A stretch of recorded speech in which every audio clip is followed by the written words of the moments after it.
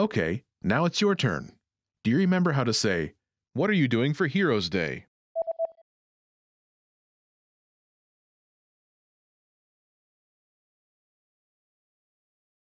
Unafanya nini sikukuu ya mashujaa?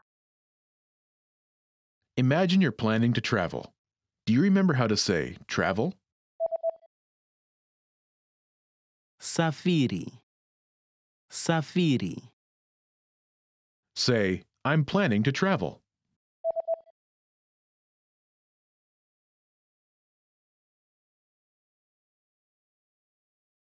Najipanga kusafiri. Now, answer the question saying you're planning to travel.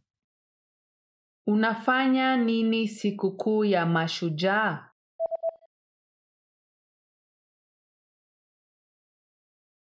Najipanga kusafiri. Now, imagine you're planning to stay home. Do you remember how to say stay home? Kukaa nyumbani. Kukaa nyumbani. Say, "I'm planning to stay home."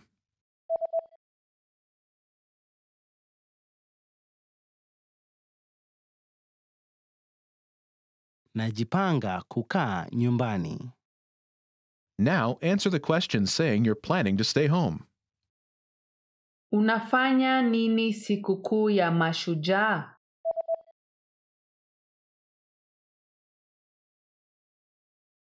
Najipanga kukaa nyumbani. Now imagine you're planning to go to the movies. Do you remember how to say go to the movies? Kwenda kuona sinema. Kwenda kuona sinema. Say, "I'm planning to go to the movies."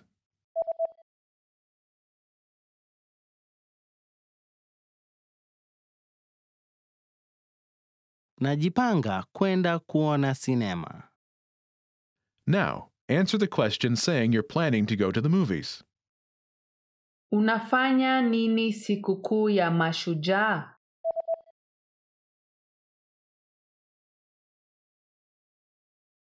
Najipanga kwenda kuona sinema. In this lesson, you learned new vocabulary and phrases you can use in your everyday life to talk about your plans. You're now able to talk about your holiday plans like a native speaker. See you in the next lesson. Bye!